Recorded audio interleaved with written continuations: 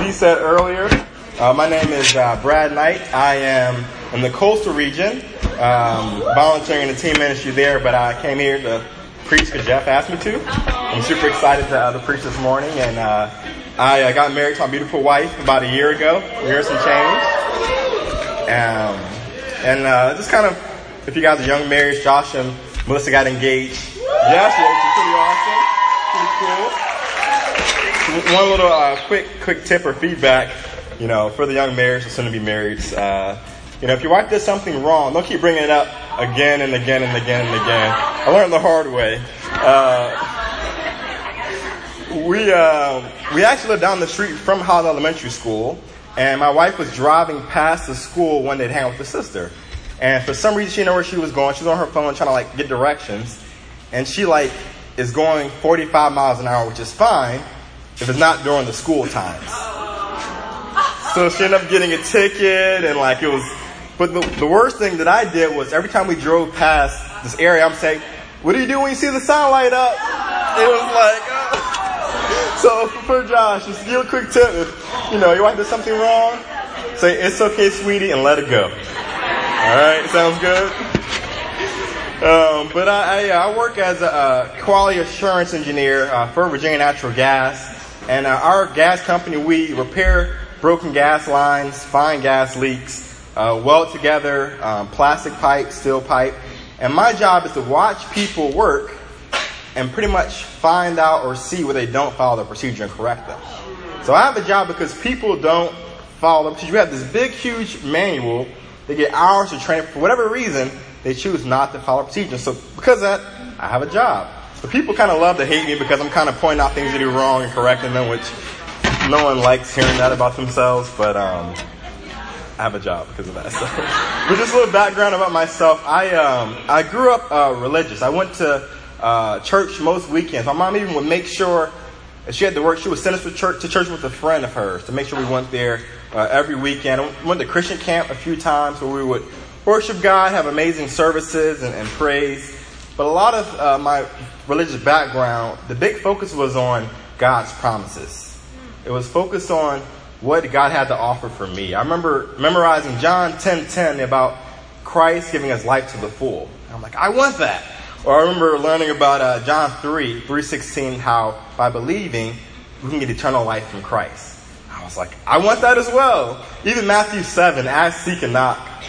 I used it totally out of context, but I would have a project due the next day. And I'm like, God, please help me finish this project. Help me to pass this exam that I procrastinated on, and honestly, totally out of context. But the truth is, I really wanted God's promises growing up as a teenager.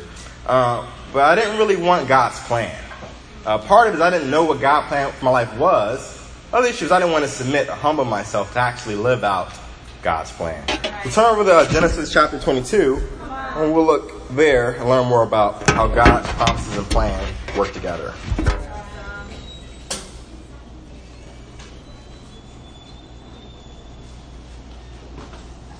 I'm going to read verse 1 through 19.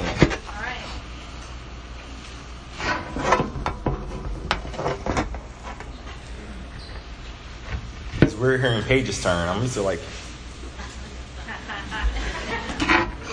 in verse 1, it says, sometime later, God tested Abraham. He said to him, Abraham, here I am, he replied. Then God said, take your son, your only son, whom you love, Isaac, and go to the region of Moriah. Sacrifice him there as a burnt offering on the mountain I will show you. Early the next morning, Abraham got up and loaded his donkey. He took with him 2 of his servants and his son Isaac. When he had cut enough wood for the burnt offering, he set out for the place God had told him about. On the 3rd day, Abraham looked up and saw the place in the distance. He said to his servant, stay here with the donkey while I and the boy go over there. We will worship, and then we will come back to you. Abraham took the wood for the burnt offering and placed it on his son Isaac, and he himself carried the fire and the knife. As the 2 of them went on together, Isaac spoke up and said to his father, Abraham, Father. Yes, my son, Abraham replied. The fire and the wood are here, Isaac said, but where is the lamb for the burnt offering? Abraham answered, God himself will provide the lamb for the burnt offering, my son. and the two of them went on together. When they reached the place that God had told him about, Abraham built an altar there and arranged the wood on it. He bound his son Isaac and laid him on the altar on top of the wood. Then he reached out his hand and took the knife to slay his son. But the angel of the Lord called out to him from heaven, "Abraham, Abraham!" "Here I am," he replied. "Do not lay a hand on the boy," he said. "Do not do anything to him.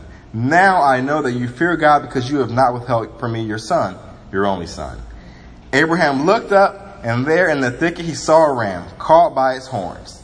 He went over and took the ram and sacrificed it as a burnt offering instead of his son. So Abraham called that place, "The Lord will provide." And to this day it is said, "On the mountain of the Lord it will be provided." The angel of the Lord called to Abraham from heaven a second time and said, "I swear by myself, declares the Lord, that because you have done this and not withheld your son, your only son, I will surely bless you and make your descendants as numerous as the stars in the sky and as the sand on the seashore. Your descendants will take possession of the cities of their enemies, and through your offspring all nations on earth will be blessed, because you have obeyed me." And Abraham returned to his servants, and they set off together for Beersheba. And Abraham stayed in Beersheba. I'll pray, and I'll start with the service. God, thank you just for bringing us together, God, to worship you, God, to glorify you. I pray that you can really speak through your spirit, God, and speak through me to really share what you want me to share, God, and preach what you want me to preach. Pray that we can all leave impacted, God, by your spirit and your word, God, and make decisions to draw closer to you. I pray this in your son's name. Amen. I'm going to give you guys a little background here. In Genesis, we've gone through it for the past few months. But God has made so many promises to Abraham. Early on, he promises to give Abraham a son, right? Which is awesome. It's exciting to have a child. Then he says, "I'm going to give all this land you see, all of Canaan's land, to your children, to your offspring." And then God even goes on and says, "Look at all the stars in the sky. Look at all the sands and all the sand on the beach. That's going to be how many kids you're going to have." I'm sure Abraham was like, "This is awesome. All these promises from God, like all these blessings, children, land." It's like, someone said, "I served in Fiji for years." It's like someone said, "Hey, here's an island of Fiji. It's all yours. Go there for vacation whenever you want to." I'm sure you guys would be like, "All right, sign me up for that," But it's crazy how God gives him all these promises, but then he also has a plan for Abraham. Abraham has a wife who is barren. I'm sure some of you may have had that experience and know someone who has struggled with having children. He turns 99 years old, and God comes to him, and he's like, "You're going to have a child next year." And Abraham is like, "I'm old. Sarah's old." This is not funny, guys. It's not a good joke here. Even he gives him a covenant of circumcision. He said, "This covenant is not for just you, but for your future generations." At the time, he has no kids. In the same sense, like you can't have children, but it's like, "Hey, here's a stroller for your kids. Here's a crib. Here's a college tuition fund." But I can't have kids. Like, right. Come on, God, this is not funny. And finally, last time, as Paul preached, God finally gave Abraham a son. He finally, Sarah became pregnant, and she gave birth to Isaac. Yeah. But now, what does God tell him? Go and kill your son. In the same sense, it's kind of, I'm sure Abraham was struggling, wrestling with, "All right, God, I know you're righteous, I know you're good, but how do your promises and your plan add up? They don't make sense to me right now. What's your bigger plan for my life?" To really see how Abraham wrestles with God's promises. Yeah. He wrestles with them. God gives him a commandment in verse 1. He says, "Take your son, your only son, whom you love." Like, Ishmael is gone. Isaac is the last offspring you have left. Take him and go and kill him. In verse 3, it says, "Early in the morning, Abraham got up to sacrifice his son." At first I thought maybe he was like eager, like, "All right, I'm going to sacrifice my son. Let's get this over with." I'm like, okay, being realistic, he probably didn't sleep that night. He probably was up all night long, tossing and turning, trying to wrestle with what God asked him to do.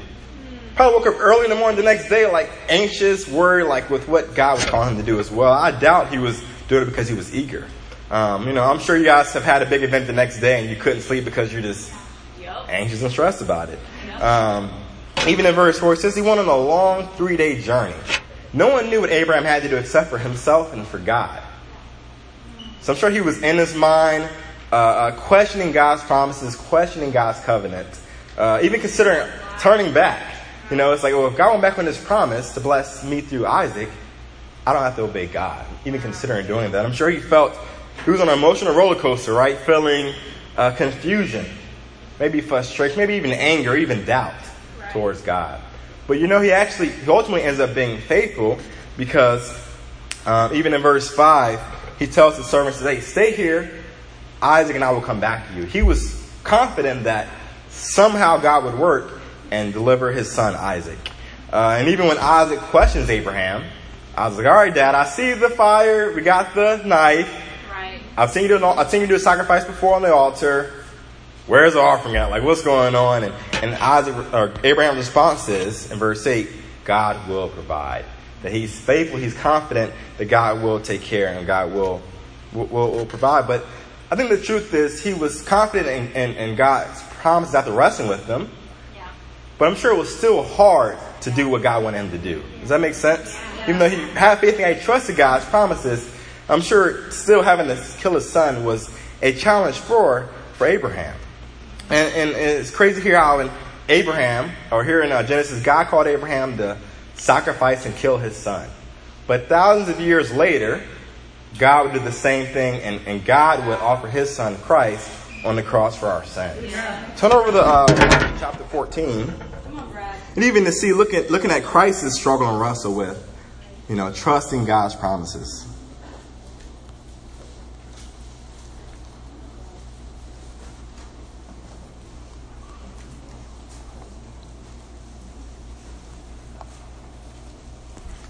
Starting in verse 32, and I think for me, I always imagine, Christ skipping to the cross, being excited to go on the cross. You see him on the cross in the picture smiling. But here you kind of really see the struggle he had with trusting God's promises in verse 32. As they went to a place called Gethsemane, Jesus said to his disciples, "Sit here while I pray." He took Peter, James, and John along with him. He began to be deeply distressed and troubled. "My soul is overwhelmed with sorrow to the point of death," he said to them. "Stay here and keep watch." Going a little further, he fell to the ground and prayed that, if possible, the hour might pass from him. "Abba, Father," he said, "everything is possible for you. Take this cup from me, yet not what I will, but what you will." Then he returned to his disciples and found them sleeping. "Simon," he said to Peter, "are you asleep? Couldn't you keep watch for 1 hour? Watch and pray so that you will not fall into temptation. The spirit is willing, but the flesh is weak." Once more he went away and prayed the same thing. When he came back, he again found them sleeping, because their eyes were heavy. They did not know what to say to him. Returning the third time, he said to them, "Are you still sleeping and resting? Enough.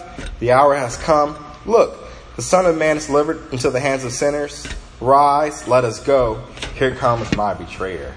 And you see the wrestle, Jesus had confidence and faith in God's power to resurrect him from the dead, right? He trusted God would come through, but he still wrestled with God's promises. Here he says he was overwhelmed, right? With sorrow to the point of feeling like, I just want to die right now. It even says he prayed again and again and again. He just kept praying, wrestling with God in prayer to have a humble heart to submit to God's promises. He even asked God, if possible, is there any other way? Take this cup, if you can. But at the end, he says, if not what I will, but what you will. And you see that at the end, he's even confident. He's all right, let's go, guys. Here comes, Judas to betray him. Here comes the Roman guards. I'm ready.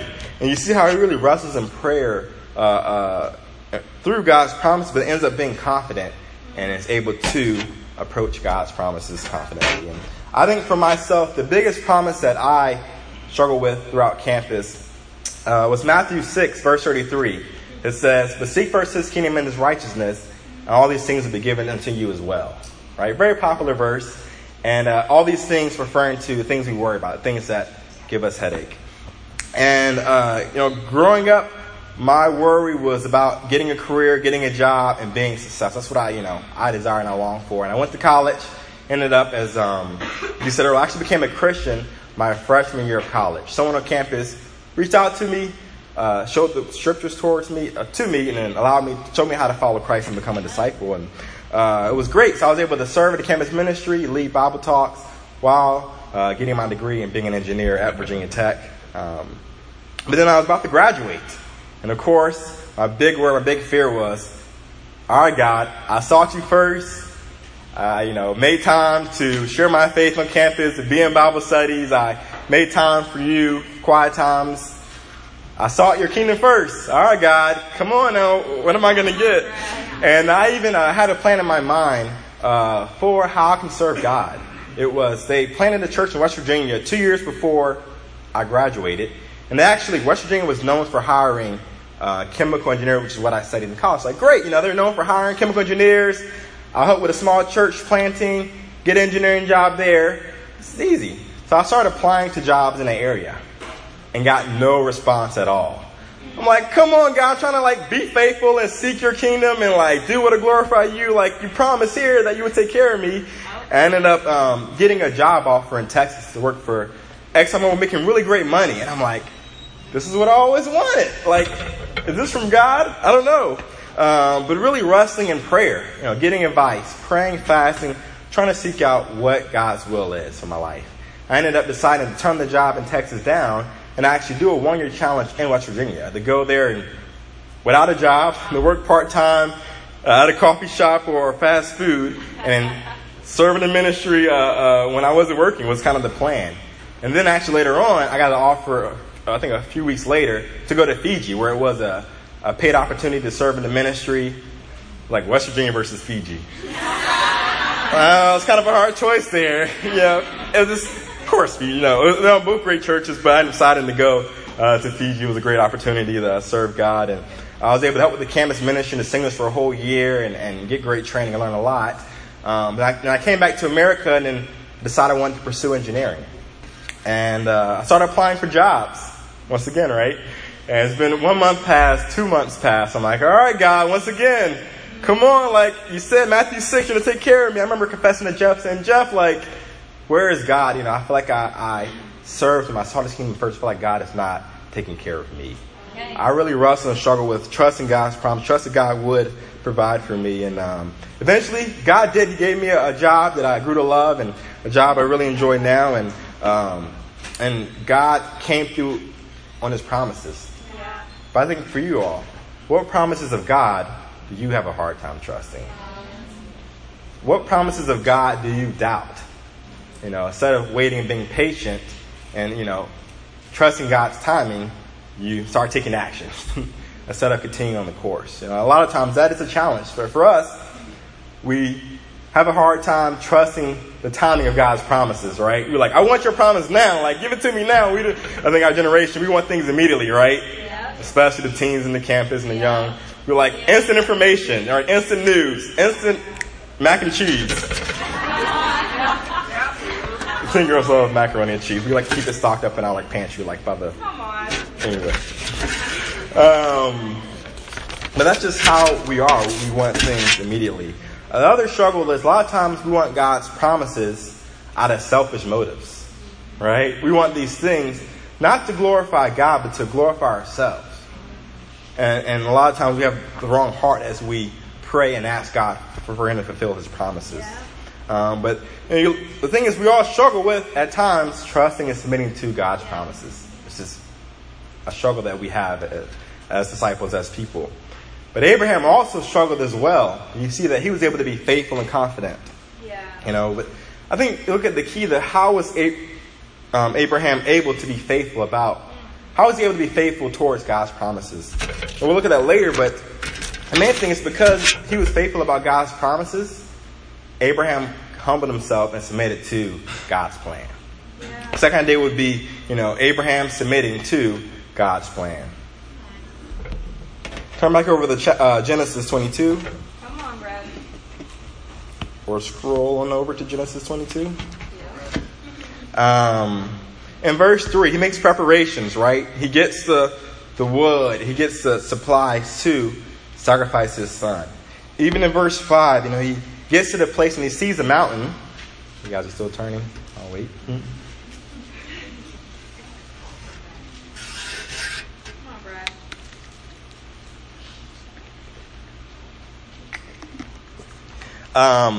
So in verse 3, he makes preparations to sacrifice his son. Even in verse 5, he gets to the place where he sees the mountain where he's going to sacrifice his son Isaac, and he tells his servants to stay back. Honestly, in his mind, he's like, if they go with us, they're probably going to try and stop me, right? Hold me back. Like, what are you doing trying to kill your son? So he tells those guys to stay back. And in verse 9 and 10, it talks about how Abraham, takes his son, or first he prepares the altar, prepares the wood, right? Then he ties up his son, and he goes to put the knife to his son's throat. And I imagine Isaac kicking and screaming like, I'm not going out without a fight, Dad. Like, you're not going to take me, without some scratches or punches or something. But, imagine Abraham having to wrestle and restrain his son down so he can sacrifice him to God. That just seems crazy, but that because he trusted God's promises and he had faith in them, he was willing to go this far and sacrifice his son. And I think for a lot of us today, we know God's plan. For disciples, we see God's plan through the Word of God. But we make daily decisions to ignore God's plan. We make daily choices to choose our plan over His plan. With my job, people have the procedures laid out for them. They should just follow it. And they know it. But they choose not to follow. In the same way, we make choices every day to not to follow God's plan for our lives. And I think thinking about why. Why would we ever take a plan that's different, right? It's not God's plan. I think the truth is we can often think that our plan is better than God's plan, right? We think that we don't say it, but our actions, our lives can reflect that. All right, God, I know your plan, but it's not working. I waited a month. I waited a few years. I'm going to just go on the course of my plan there. But in the same way that Abraham submits to God's plan to kill his son, Christ submits to God's plan for him to go and die on the cross. Turn back over to Philippians 2.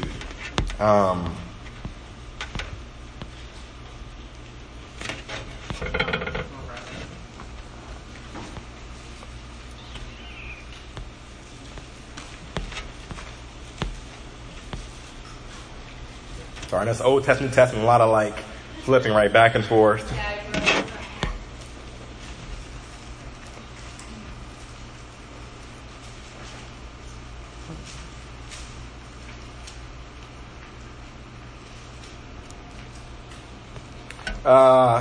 In Philippians chapter 2, verse 6 through verse 8, it says, Jesus, who being in very nature God, did not consider equality with God something to be used to his own advantage.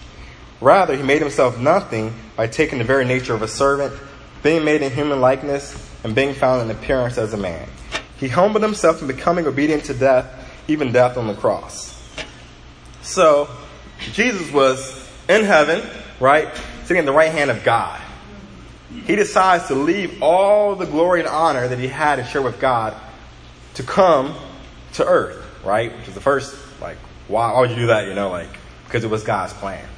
But then he's born, right, as a baby, as a child. He doesn't come as a grown man. He comes as a little child.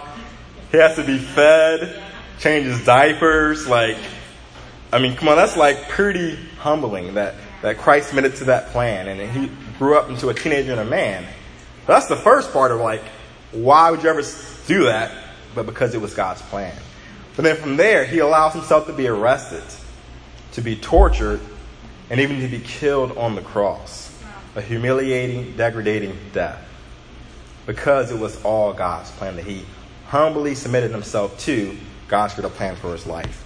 Wow. But it's cool to see how God comes through on his promises. In verse 9, it says, Therefore God exalted him to the highest place, gave him the name that is above every name, and at the name of Jesus every knee should bow in heaven and on earth and under the earth, and every tongue acknowledge that Jesus Christ is Lord, to the glory of God the Father. Because he submitted to God's plan, humbled himself, God came through on his promises. God glorified, God honored Christ in the scriptures, and as you see today. He received the name above all names, glory and honor, because he submitted to God's plan for his life. And I think about myself and my life. I had my plan as well for so many years before I became a Christian. And my plan for my life was to be a good person, right? Do good deeds. Be nice to people. Be kind to others as well. But as I said in John 3, y'all can turn there real quick. But in John chapter 3, this is kind of what I held to before I was a Christian. All right, guys, God, I want these promises here. But for myself, my plan was to, like I said, be a good person, do great things, but then to live in darkness.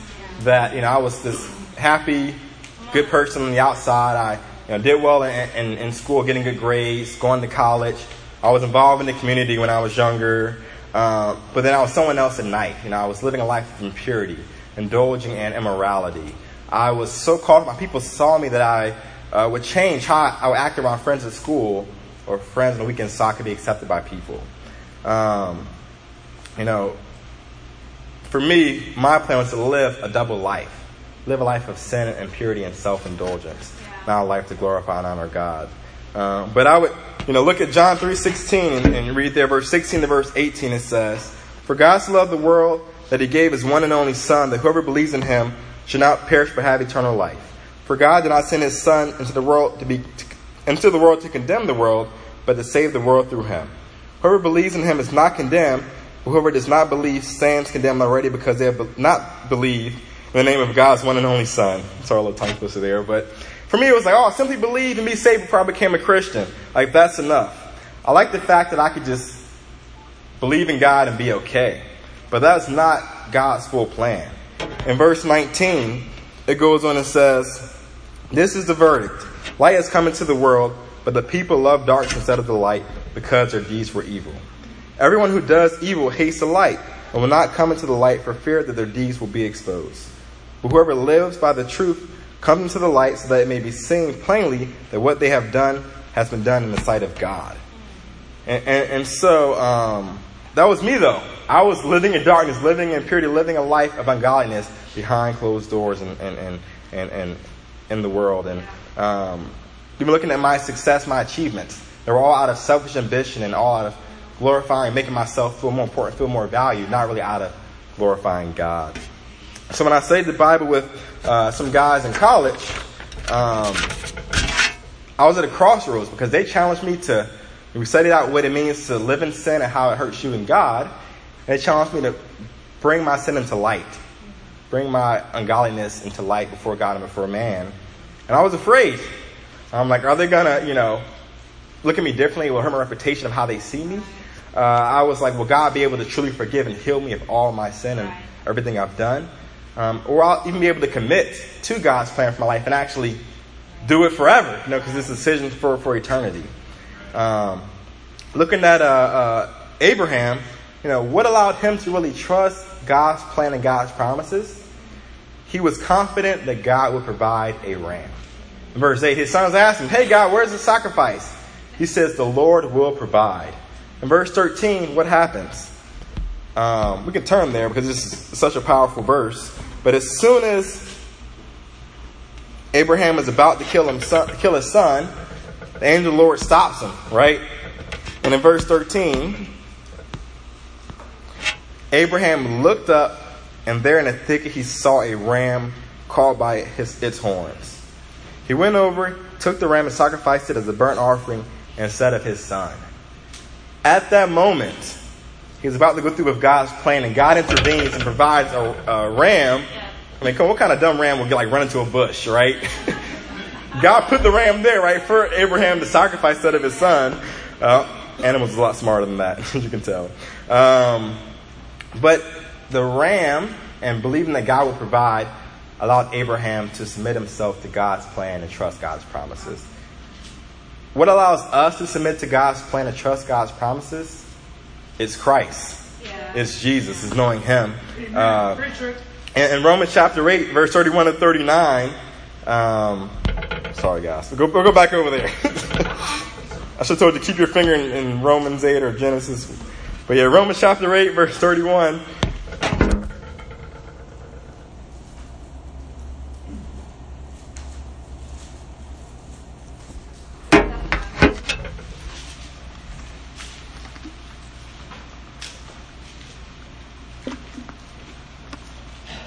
It says, "What then shall we say in response to these things?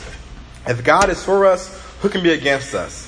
He who did not spare his own son, but gave him for us all, how will he not also, along with him, graciously give us all things? Right. Who will bring any charge against them whom God has chosen? It is God who justifies. Who then is the one who condemns? No one. Christ Jesus, who died, more than that, who was raised to life, is at the right hand of God and is also interceding for us. Who shall separate us from the love of Christ? Shall trouble or hardship or persecution or famine or nakedness or danger or sword? It is written, for your sake we face death all day long. We are considered as sheep to be slaughtered. No, in all these things we are more than conquerors through him who loved us. For I am convinced that neither death, nor life, nor angels, nor demons, neither the present nor the future, nor any powers, neither height nor depth, nor anything else in all creation will be able to separate us from the love of God that is in Christ Jesus our Lord. And for myself, when I decided to submit to God's plan and confess my life of sin to God, to these disciples, instead of getting condemnation from God or from man, the response I got was the cross. I was shown the love of God through the cross. I was shown what Jesus went through for my sins, that despite what I've done, God still loves me. God still accepts me. And that motivated me to repent from my sins, to turn to God, and to be baptized for the forgiveness of my sins. And through that, I received God's promises of forgiveness of sins and the Holy Spirit. But it's only after I submitted to God's plan for walking in the light and being exposed. Once I did that, I was able to receive God's promises and really live out God's plan. And if Abraham was faithful before God gave him a lamb, what's our excuse? We have Christ. We have the lamb given to us. Because of Christ, because God has given us him, we don't have to doubt God's promises. Yeah. We don't have to question God's plan. We can wholeheartedly trust him. We can submit to God's plan, submit to God's promises, and live a life of faith. Live a life of faith at our schools, in our homes, in our neighborhoods. And so the challenge for you all today is, what promise of God do you need to hold on to? What promise of God do you need to hold on to? And secondly, which part of God's plan in your life do you need to submit to? Amen. God be the glory.